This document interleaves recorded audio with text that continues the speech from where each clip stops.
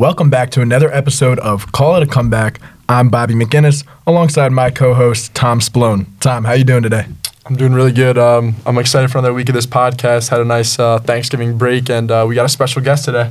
Yeah, before we get to our special guest, I'm very excited to introduce him, but I do want to shout out you on your 21st birthday. We celebrated yesterday. How was it, Tom? Thank you, Bob. I appreciate that. It was a lot of fun. It was good to enjoy my first alcoholic beverage, and I was really excited. Fun night. Yeah, I had fun as well. I was happy to celebrate with you, and hopefully we can run it back in 2 weeks when I turn 21. Yeah, it'll be a lot of fun. But Tom, like you mentioned, I'm very excited today to bring on a very special guest. This guy has been bugging us all semester to get on the episode, but with conflicting course schedule, we have not been able to have him on yet. But I'm very happy to introduce to you guys my tall friend, Matt Truskiewicz. Matt, how's it going? Doing well. Thanks for having me on. Let's talk some sports. Of course. Matt, how's your Thanksgiving? It was good.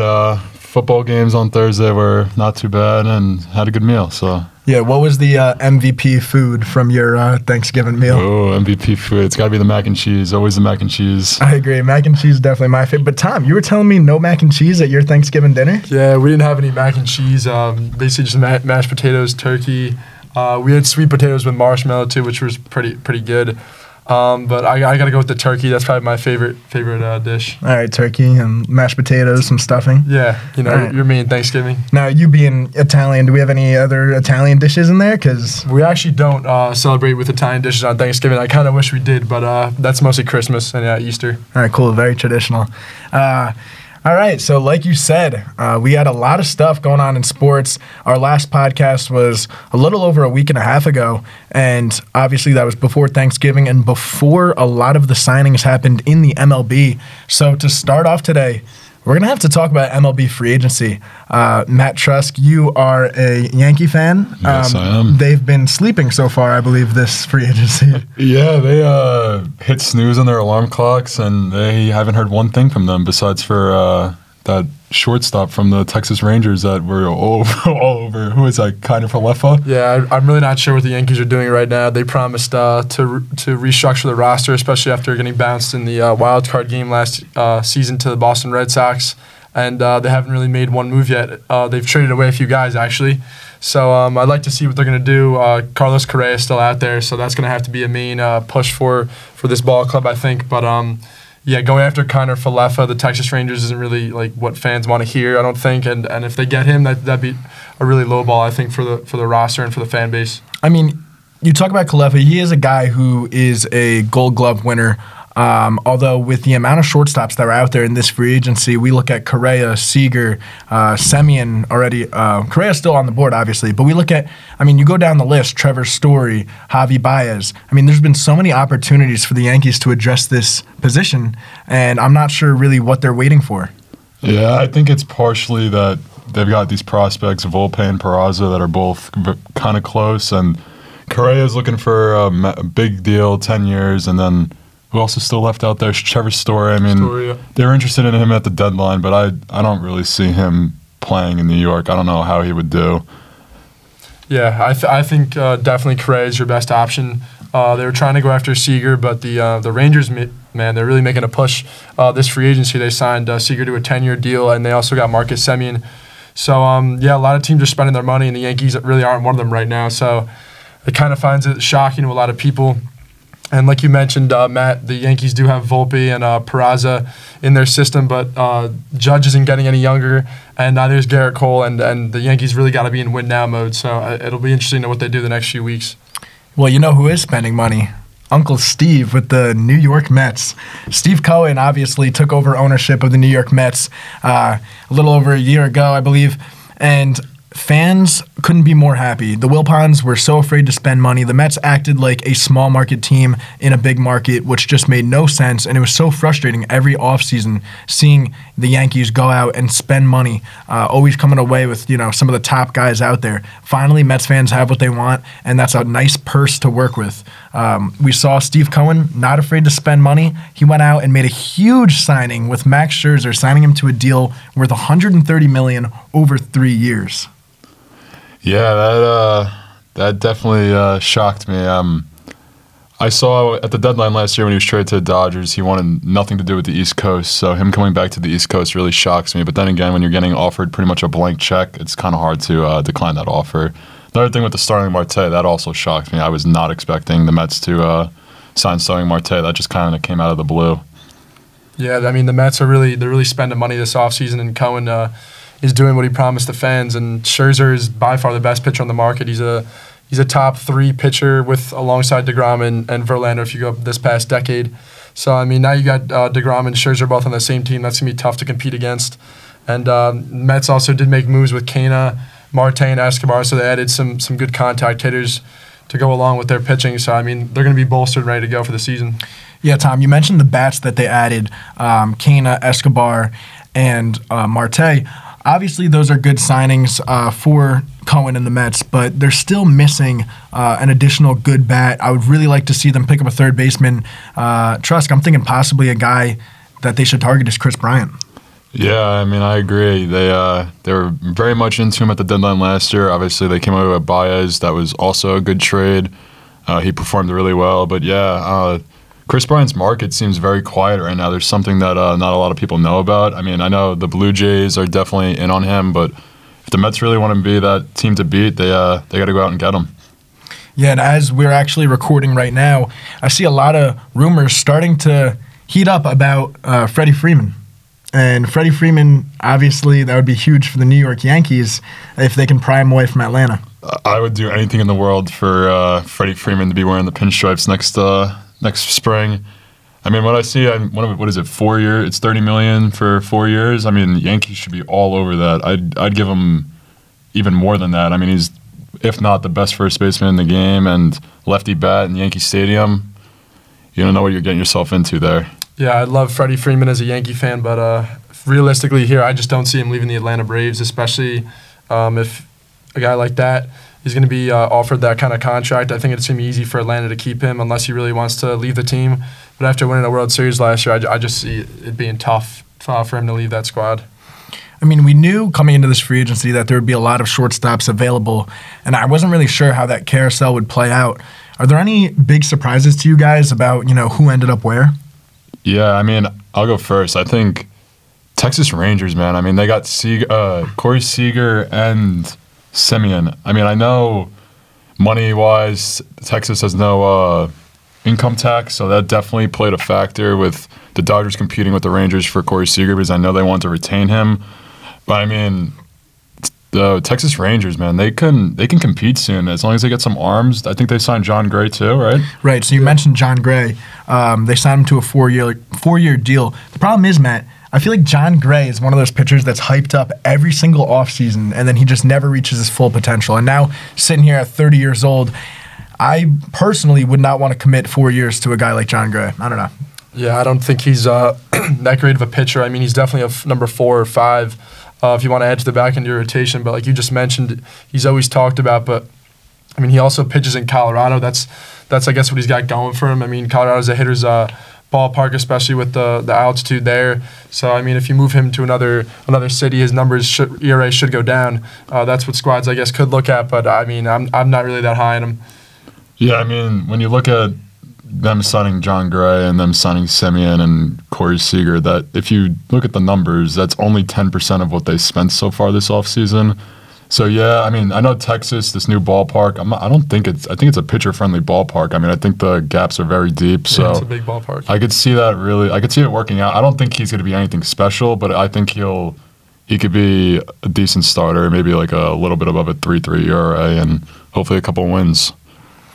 Yeah, are you guys surprised at all that Carlos Correa has not gone off the board? I mean, I think we could all agree he's probably the best shortstop available out of that group of 5 to 6 shortstops. And we've seen some other guys like Javi Baez and Semien go before him. So, I mean, what are your thoughts on that? What's going on there? Yeah, I was a little shocked this morning to find out Javi Baez going to the Detroit Tigers. I knew they were in talks with him, but I thought they'd maybe make more of a push for Correa because we all know Correa's a little above Javier Baez. But maybe they couldn't agree on money or years or whatever. So, I mean, his market really hasn't heated up yet. We know the Phillies, Yankees, Dodgers, even Astros, a lot of teams are still in on him. So, I mean, we'll see what happens. But I definitely think it's a good thing for baseball, though, that we see the Texas Rangers and the Detroit Tigers going out and signing people in the offseason. That just makes it feel good for the sport, and that way, bad teams can get better for next year. Yeah, back to the Yankees here. Carlos Correa not signing is so far before this lockout that's supposed to happen is if the Yankees don't go this 1 year short stopgap, whatever they're calling it, you never know. Correa might end up in pinstripes, although a lot of New York fans might hate it because of his past with the Astros. But, hey, I'd want a player like that on my team. Platinum Glove winner and always clutch. Always clutch. Yeah, I think Yankees fans have to put the Correa narrative aside and forget about what happened in the past. This guy's the top 3 shortstop probably, I'd say, in the league. You put him next to Lindor. I know Lindor didn't have a great season last year, but Lindor's still up there. Baez, like we mentioned, Corey Seager's another great shortstop, but Correa's top of the league. This is a guy you got to go out and spend your money for, and Yankees fans should not be questioning this whatsoever. Yeah, I don't think they would. I mean, it's like if Tom Brady all of a sudden said he wants to come play for the New York Jets. It's a guy that I've hated my whole life, but obviously I'd want him on my football team. Yeah. Likewise, the Mets kind of just did that. I've gone my whole life kind of hating Max Scherzer, beating up the Mets. Yeah, he's been a Mets killer, honestly, his whole career. And now that he's on my team, I couldn't be more thrilled. I mean, touching on that, Max Scherzer and Jacob deGrom, that might be the best pitching duo we've seen in a very long time. Got to stay healthy. Definitely is. If they stay healthy, it will Gotta stay. If they're healthy, they're the best 1-2 punch in baseball in all time, potentially. Yeah, I agree. I mean, you're talking about 2 guys who have multiple Cy Young awards. Jacob deGrom, obviously, we saw last year before he got hurt, his stats were even better than years prior. So you're talking about a guy who, yes, he's starting to age, but he came up late. So I think he's still in his prime. Yeah, I mean, I don't know the stats. I don't know if you got it pulled up here, but his innings, if you compare him to like a pitcher like Clayton Kershaw's arm has got to be on his last thread because of how many innings he's thrown. But Max Scherzer, like you said, he came up late. I'm not sure what the inning count is, but I mean, as long as he stays healthy, what was the one thing last year in the playoffs with the Dodgers? His arm was dead or something because he came out of the pen one game and then they threw him 2 days later. He had a dead arm. Can't really worry about that. I don't think really anyone worries about that. But Jacob deGrom and Max Scherzer, geez, I wish the Yankees could have something like that. I mean, we got Garrett Cole, but behind him, there's really nothing much behind them. Jordan Montgomery, maybe? Yeah, they're still going to have to make moves out there. The Yankees really haven't been in the market for pitching this offseason. I'm not really sure why that is. Maybe they're relying on their young guys coming up. I'm not sure. But the Yankees do not have a solid number 2 starter behind Cole as we speak right now.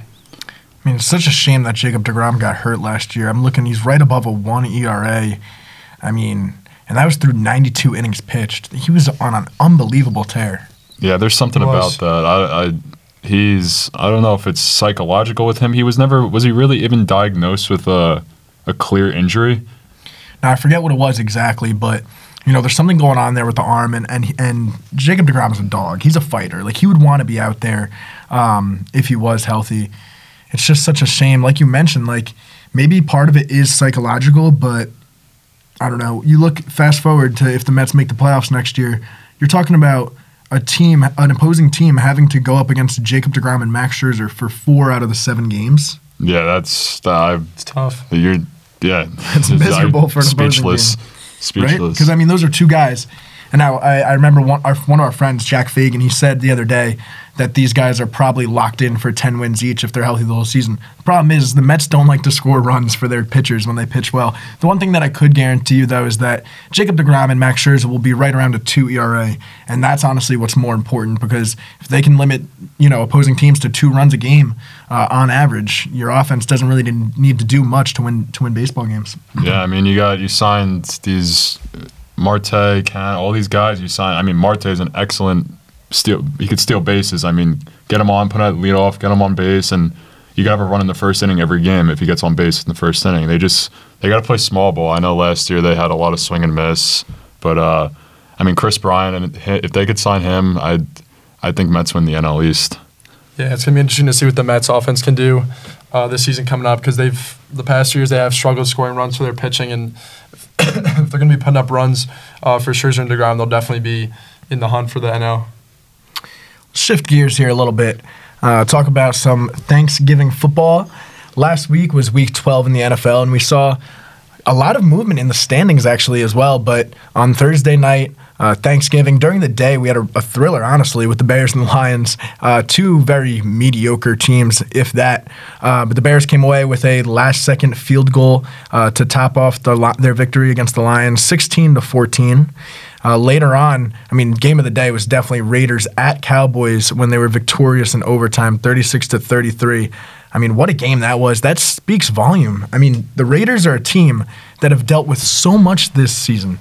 You look at the coaching situation. Gruden gets fired. I believe it was like week 3 or 4 after they were off to a hot start. Then Henry Ruggs, DUI, that accident. I'm not going to get into the details, but obviously he's done, cut from the team. Damon Arnett was also, I believe, arrested for threatening with a weapon. He was released from the team. You look at so much has gone around this team, and they still managed to be above 500. I really tip my hat to Derek Carr. Yeah, you got to shout out Daniel Carlson too, because if it wasn't for him, they wouldn't have won that game. They scored one touchdown, they scored 2 touchdowns, but one passing touchdown, which was that bomb to Deshaun Jackson to start the game. But Daniel Carlson made, I'm pretty sure, 5 field goals, and all of them were more than 25 yards, and the longest being 56. Yeah, so Matt, I think I somewhat deserve some credit for the Raiders' victory on Thursday because I picked up Daniel Carlson on Thanksgiving morning in fantasy in 2 of my leagues, actually. And then he dropped 21, so I don't know if that's coincidence or just maybe my touch. I'm not sure, but definitely your touch. Jokes aside, Daniel Carson's been a really good kicker so far this year in the league. He's been top 5 for fantasy, and no doubt he definitely helped them win that game. And I think Carr, even Waller before he got hurt, Jacobs, just a great offensive game from the Las Vegas Raiders and a big win that they needed. Tough loss for Dallas, but with Philly losing over the weekend to the Giants, there's really no sweat for Dallas with this division.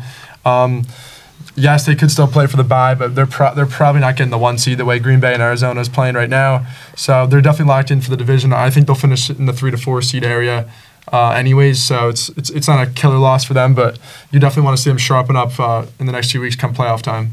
Yeah, I agree, Tom. You look at that night game, the Bills, I didn't get to catch too much of it, actually. I was on the way home from my relatives in Long Island.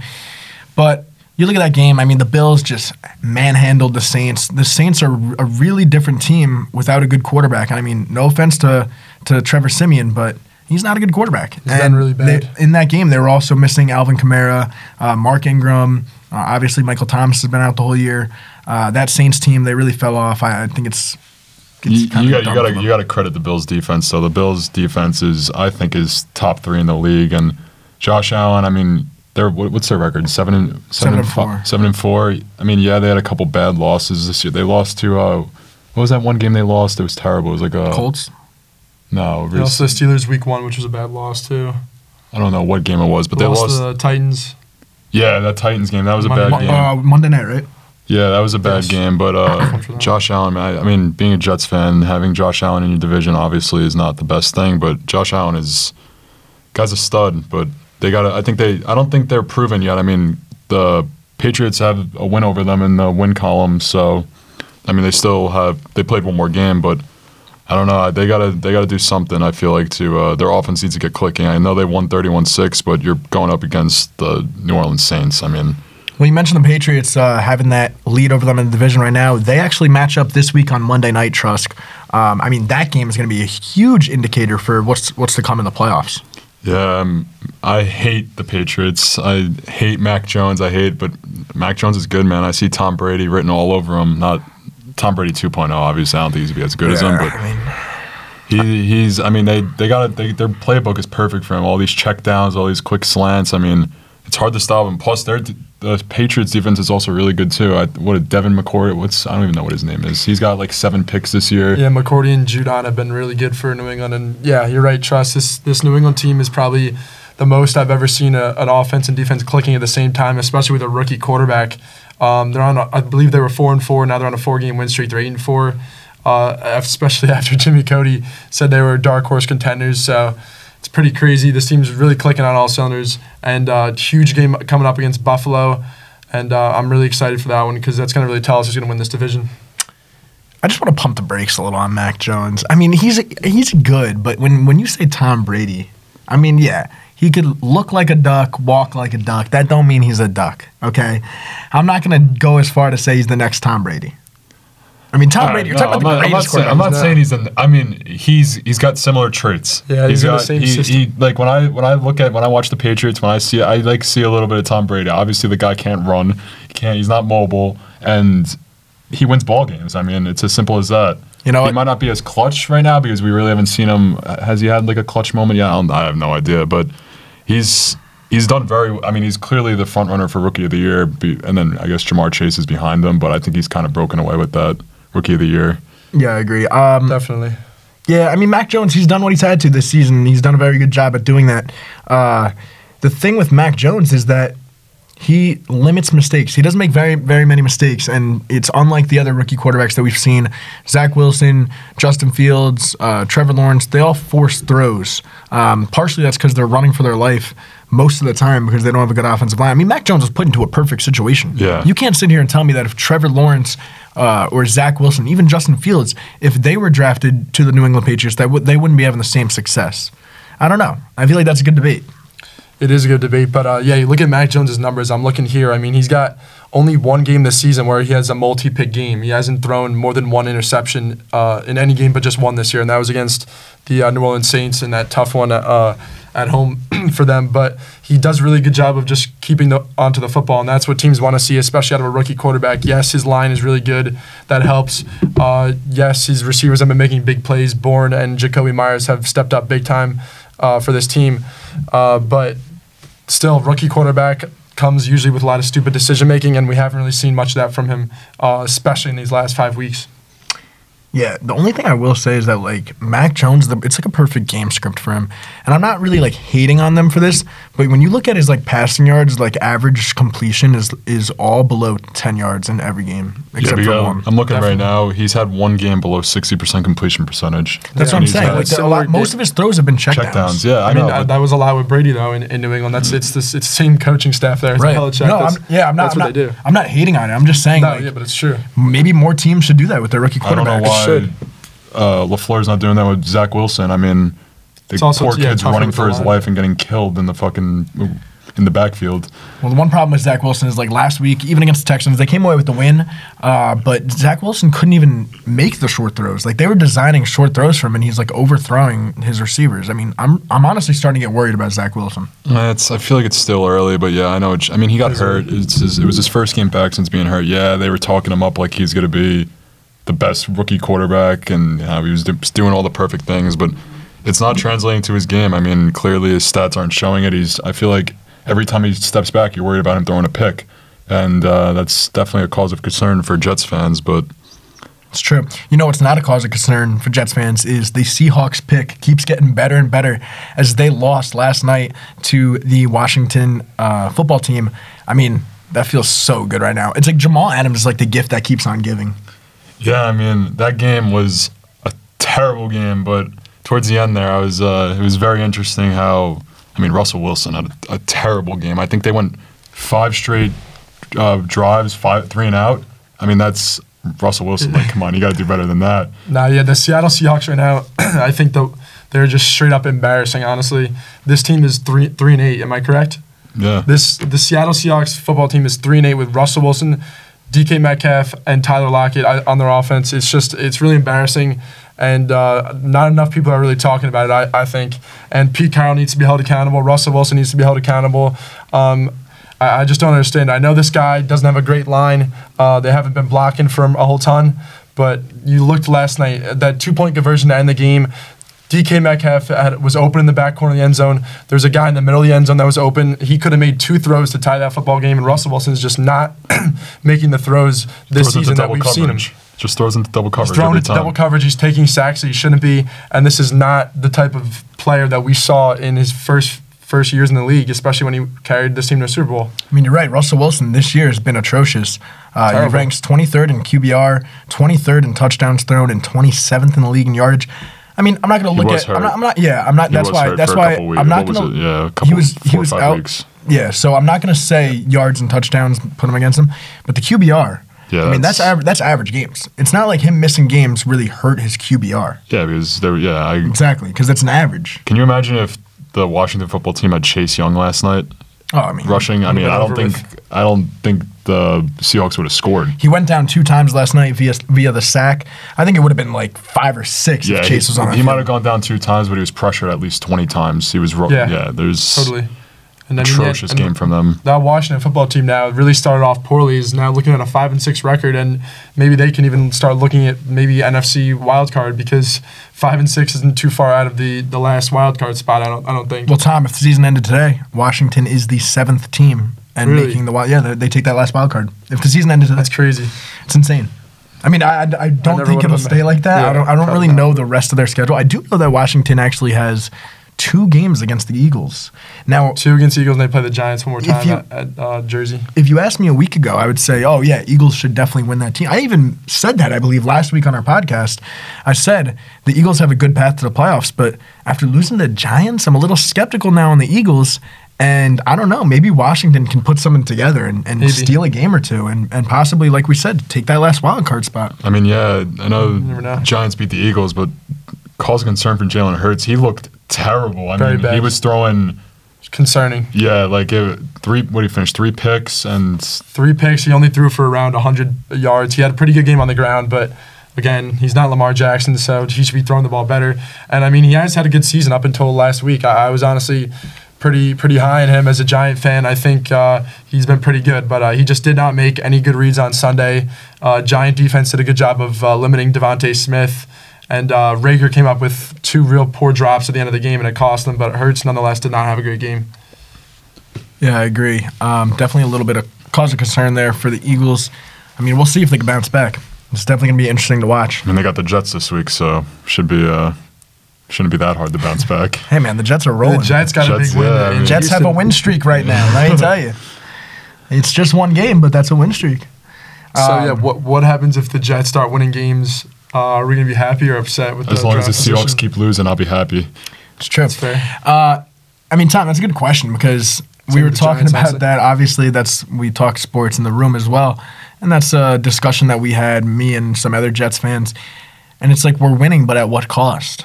And, you know, some of my friends are rooting for losses, and they actually have been rooting for losses since like week 5 or 6. I'm tired of that. I'm actually tired of that. I used to be the guy who said, all right, let's lose. And I'll agree right now, if we were to keep losing, it's better for us come April. But there's 53 guys on this team going out every Sunday trying to get amped up for a football game and play well. I mean, you got to build a winning culture at some point. Now, I understand the draft pick, and I understand the whole tanking idea, and everybody knows it takes place in the NFL. It takes place probably in all sports except for baseball. And probably not hockey. But anyways, that's besides the point. The Jets have been a losing culture for the last, 11 years now?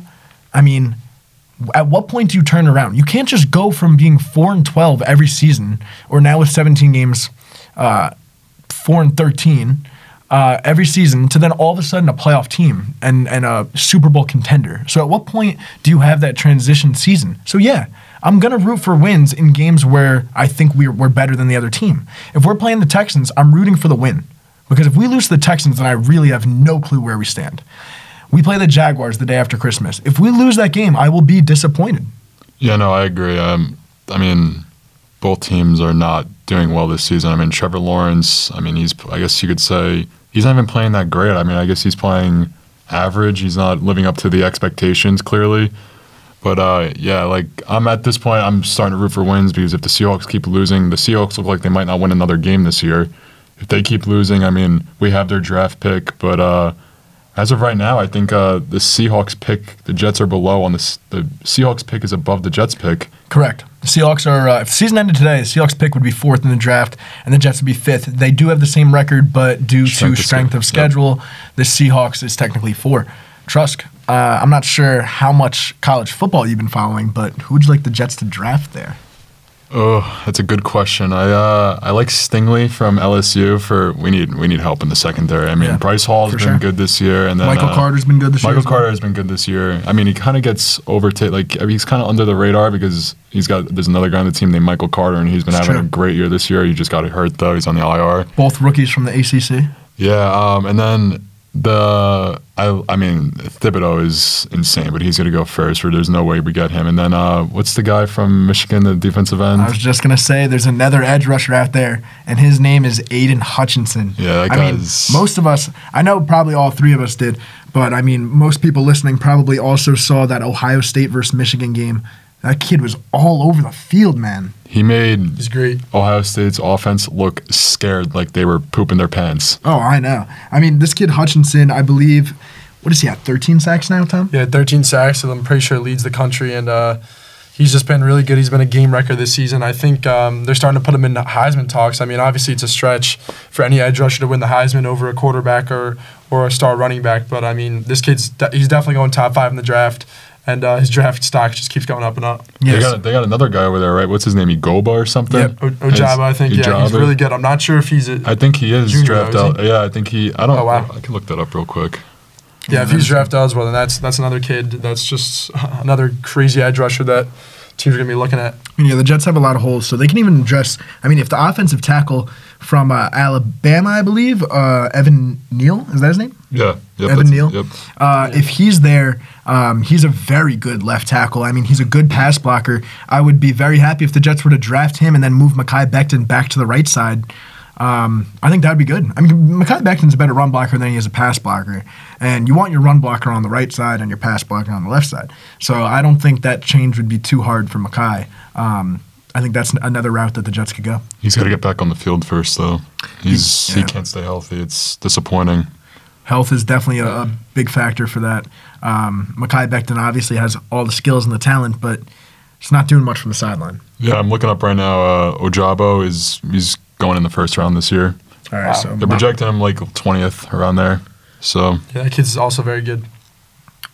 I mean, Michigan's pretty good at producing edge rushers or defensive linemen in general. I mean, we've seen over the last couple of years, Packers' Rashawn Gary went to Michigan.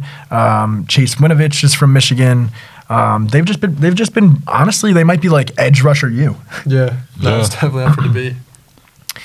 Speaking of debates, earlier in the week, I kind of threw out that Deontay Johnson's a top 10 wide receiver, and Tom, you were pretty quick to shut that down. I don't know. I don't know if I can go as to say top 10. I like Deontay Johnson, though. I think he's having a pretty solid year. He's definitely limited his drops because that was his biggest concern last season.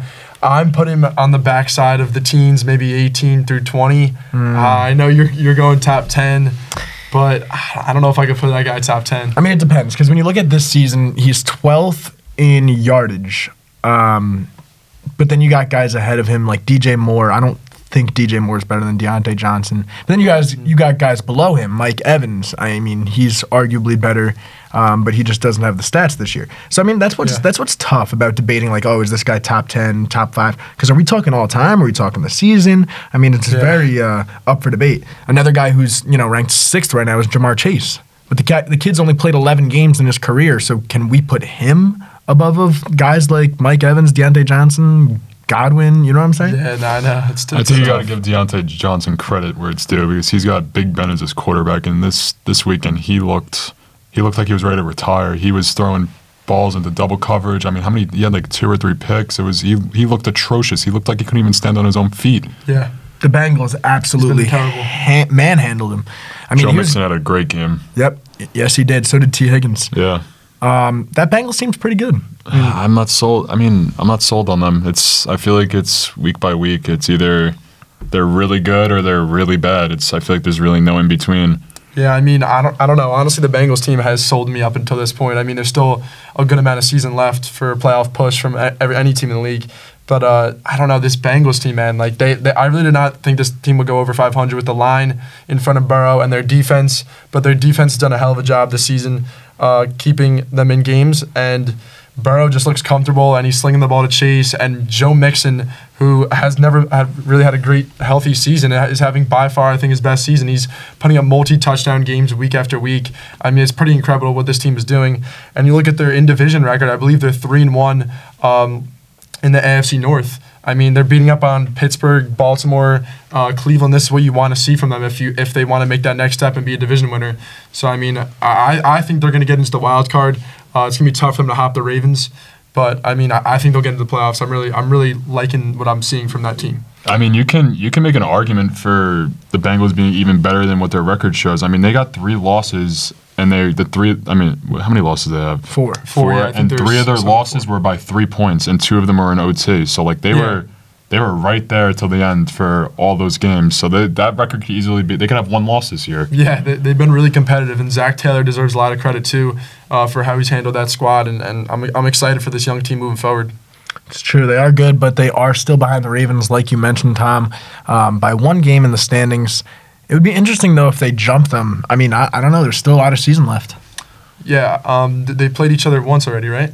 They played each other once. And the Bengals win, or the no? Bengals, yeah, the Bengals did, won. yeah. Bengals won. So, I mean, we'll see another head-to-head matchup. Ravens are going to have to snag that one. I mean, Sunday night, Lamar looked. We were out at dinner and we were watching the game. He looked lost. 3 picks before halftime. I thought they were done. Lost. I mean, their defense is good. I mean, Baker is just He looks lost. He's lost. He needs to have surgery on everything in his body. He's maybe his so brain. hurt. Yeah, he's done. You know what? The thing about the Ravens, though, Lamar played so bad, but they still found a way to win. And I don't know if that's credit to Harbaugh. I don't know if that's credit Mark to Andrews. Yeah, that catch. Yeah, I mean, I don't know who to. Justin Tucker. Yeah, I mean, I think everybody on that team deserves a little bit of credit for somehow coming out with a win on that Sunday night. I feel like they always do that though. It's like the third, or it's been. It's crazy. And the amount of injuries that they've had this season too. You look at Marcus Peters out for the year, J.K. Dobbins out for the year, Gus Edwards out for the year. Yeah. Calais Campbell was out this past week. They still found a way to get the win. They did a nice job of shutting down Nick Chubb. Yeah, I mean their rookie next man up receiver mentality. Rookie receiver, first round pick Rashad Bateman missed the first 6 or 7 weeks of the season. Hollywood Brown was out 2 weeks ago. I mean, they've dealt with injury. Every team deals with injuries, but this has been like insane, and they're still first in the AFC. Yeah, it's impressive. Yeah, it is. It is. Looking at first in the NFC, though, obviously there's still a lot of season left, but pulling it up here, just the standings, you got the Cardinals at 9-2 coming off of, I believe they were on bye this week. What are your thoughts on them? Kyler's got to get healthy. I'm honestly not sold on them either. I think the Packers are by far. Packers and Bucks are the best team in the NFC. I mean, Cardinals. Yeah, they won those 2 games without Kyler and without D-Hop. And they played well. They won those games, but I can't see Kyler doing well in the playoffs. I mean, I don't know. That's just my opinion. I mean, I agree with you. Kyler has no playoff experience. They missed the playoffs last year. I don't think so. So when you look at, the NFC race, the Green Bay Packers are just on a different level. I mean, they won pretty comfortably this past week against the Rams. As home underdogs. Yep, and Aaron Rodgers has been dealing with this toe injury. I mean, I don't know. And he's coming off an MVP season. This season is just as good. I mean, he's not getting as much MVP talk. I believe he's like 3rd or 4th right now, according to like Vegas odds. But I mean, he's playing unbelievable at age 36, 37 years old. Yeah, I also got to say Davante Adams is the best receiver in the league. I mean, he was putting Jalen Ramsey on skates out there, and he was cooking him left and right. So having Davante Adams as your number 1 receiver on any team that's a great player to have.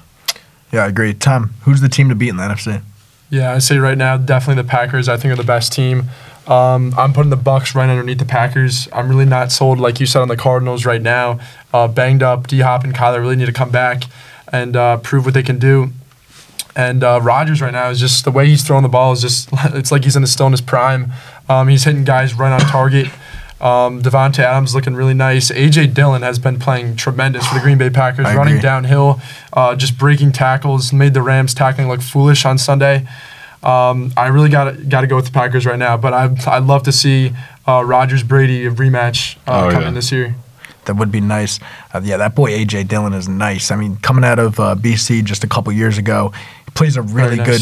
I mean, I'm not sure if he would be good on his own, but that package that they have with Aaron Jones and A.J. Dillon is just working out tremendously over there in Green Bay. Yeah. So, Tom, Packers and Bucks, is that like a 1A, 1B situation, or is it like Packers 1 and Bucks are definitely 2? I'm going to say Packers 1, definitely Bucks 2, just because, I mean, the Bucks looked a little shaky on Sunday. I mean, it's still obviously Brady. Brady didn't have his best game, but he still got the win. The Colts really honestly should have won that football game. I mean, the amount of turnovers that Wentz and Hines put together in that second half was just uncalled for from Colts fans' point of view, probably. But they need to win that game there. And I think the Bucs could be clicking a little better right now, but I think the Packers are playing the best football right now in the league. Playoff Lenny, 4 touchdowns on Sunday. That's crazy. He also carried them to that win. I mean, I feel like I'm with you right now with Packers being 1 and Bucs being 2, but once it's playoffs, I feel like you can never count out Brady. He could be the wild card team and they could still win the entire thing. But then again, if the Packers finish above the Bucs and they're playing at Lambeau for the NFC Championship, Tom Brady's gonna have to do something crazy to win there because Lambeau. Yeah, it's tough to play. Yeah, it's very tough to play there. Yeah. Now, just to end the show here, I want to go with Super Bowl predictions because honestly, it's been a couple weeks since we've given ours, Tom, and obviously Matt's first time on the show. We haven't heard his yet.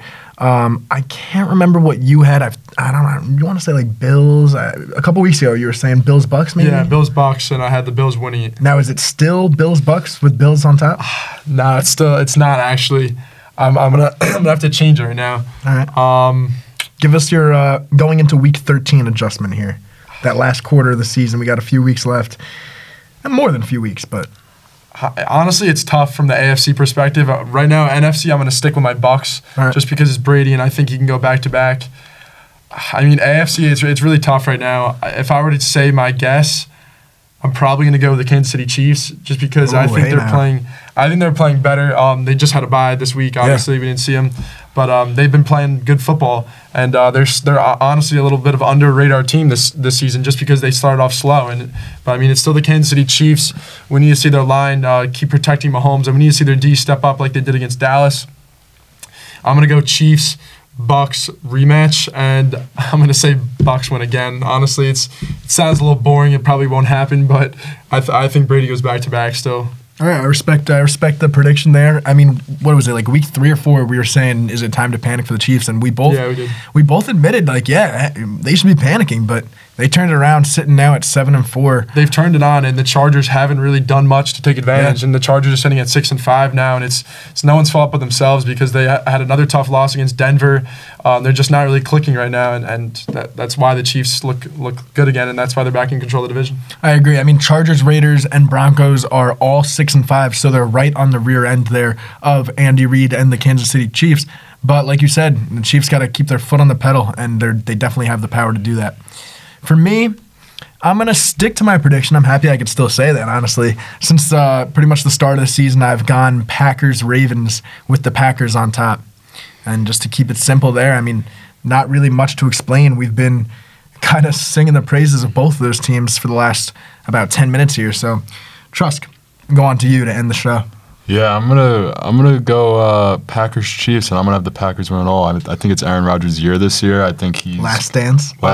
I think with this whole offseason stuff going on with him, I think he's just gonna go and show out, and I think he's gonna go smooth sailing. He's gonna go retire after he wins this chip this year. I don't know about retire. I think he's looking for a mega deal next year with a new team. I don't know for sure. I mean, Aaron Rodgers is a guy that's been about himself. I don't know. He's a weird guy though. Like he could easily he could retire tomorrow. I mean, not actually. But I know what you're saying. He's very I don't know what team could you see him going to? I don't know. He's so into himself though. Like if he's not playing football, he's gonna have to star in a movie. Or something. Maybe the Pittsburgh Steelers. It's an option. Yeah, but I mean, why would you go to? I mean, the Packers are rolling right now. Wouldn't you? I mean, clearly some front office. The relationship isn't that great there. So right. I mean, all right. Hey, that's I don't think he retires next year. So if it's not the Packers, Tom, you mentioned Steelers. That's a good fit. Broncos are a good fit, I believe, as well. I mean, if Miami doesn't come away with Deshaun Watson, they can make a push. Tua's been playing well, though. Come on. Enough of the Tua train. Come on. Come on, man. Miami's defense has carried them. I don't really think Tua's been that great. Yeah. It's just me. I mean, they got the Giants next week, so it's not. What if he went to the Falcons? Tua's not going to have to play an amazing game. We'll see. Aaron Rodgers to the Falcons, maybe. How about this team, Washington? I could see that. I like Heineke there, but obviously I'd take Aaron Rodgers. You like Heineke, but I don't like Heineke that much. Tom, you mentioned, I think it was on Sunday actually, Saints? For Rodgers? For Rodgers. Was that you that said that? It might have been actually, yeah. I wouldn't mind that. I mean, I think that'd be a good fit for him. I don't think they have the cap for it, though. Yeah, they've had cap problems with Kamara and Cam Jordan. Yeah, I don't. So it's tough. Maybe it wasn't. Maybe I don't know. I don't remember. Maybe the Detroit Lions. The Giants could be on it, but they're not going to probably pay for him. Giants trade for Russell Wilson. I would not want I would that not do either. that right now. I wouldn't do that. I mean, his value is very low, but he might be done. I don't know about that. It's going to be interesting. He's dealing with a really rough offensive line. No defense either. I know, but he's thrown into double coverage. I feel like every single throw. He's It's messed either up, nowhere man. near the receiver or double coverage. It's weird. It's not the Russ we know. It is not. I mean, I will say what happens. Looking forward to these next couple weeks in the NFL. A lot's going to happen. And I'm also looking forward to the rest of MLB free agency. There might be a little bit of a lull with the lockout happening, but obviously we'll have to stay up to date and provide our opinions twice a week. Trusk, it's been a pleasure having you on the show. Obviously, we're going to have to do this again sometime. Yeah, thanks for having me. It was great. I love talking sports. Of course, I'm Bobby McGinnis alongside Tom Splone and our guest, Matt Truskiewicz. It's been a pleasure, and we'll see you next time.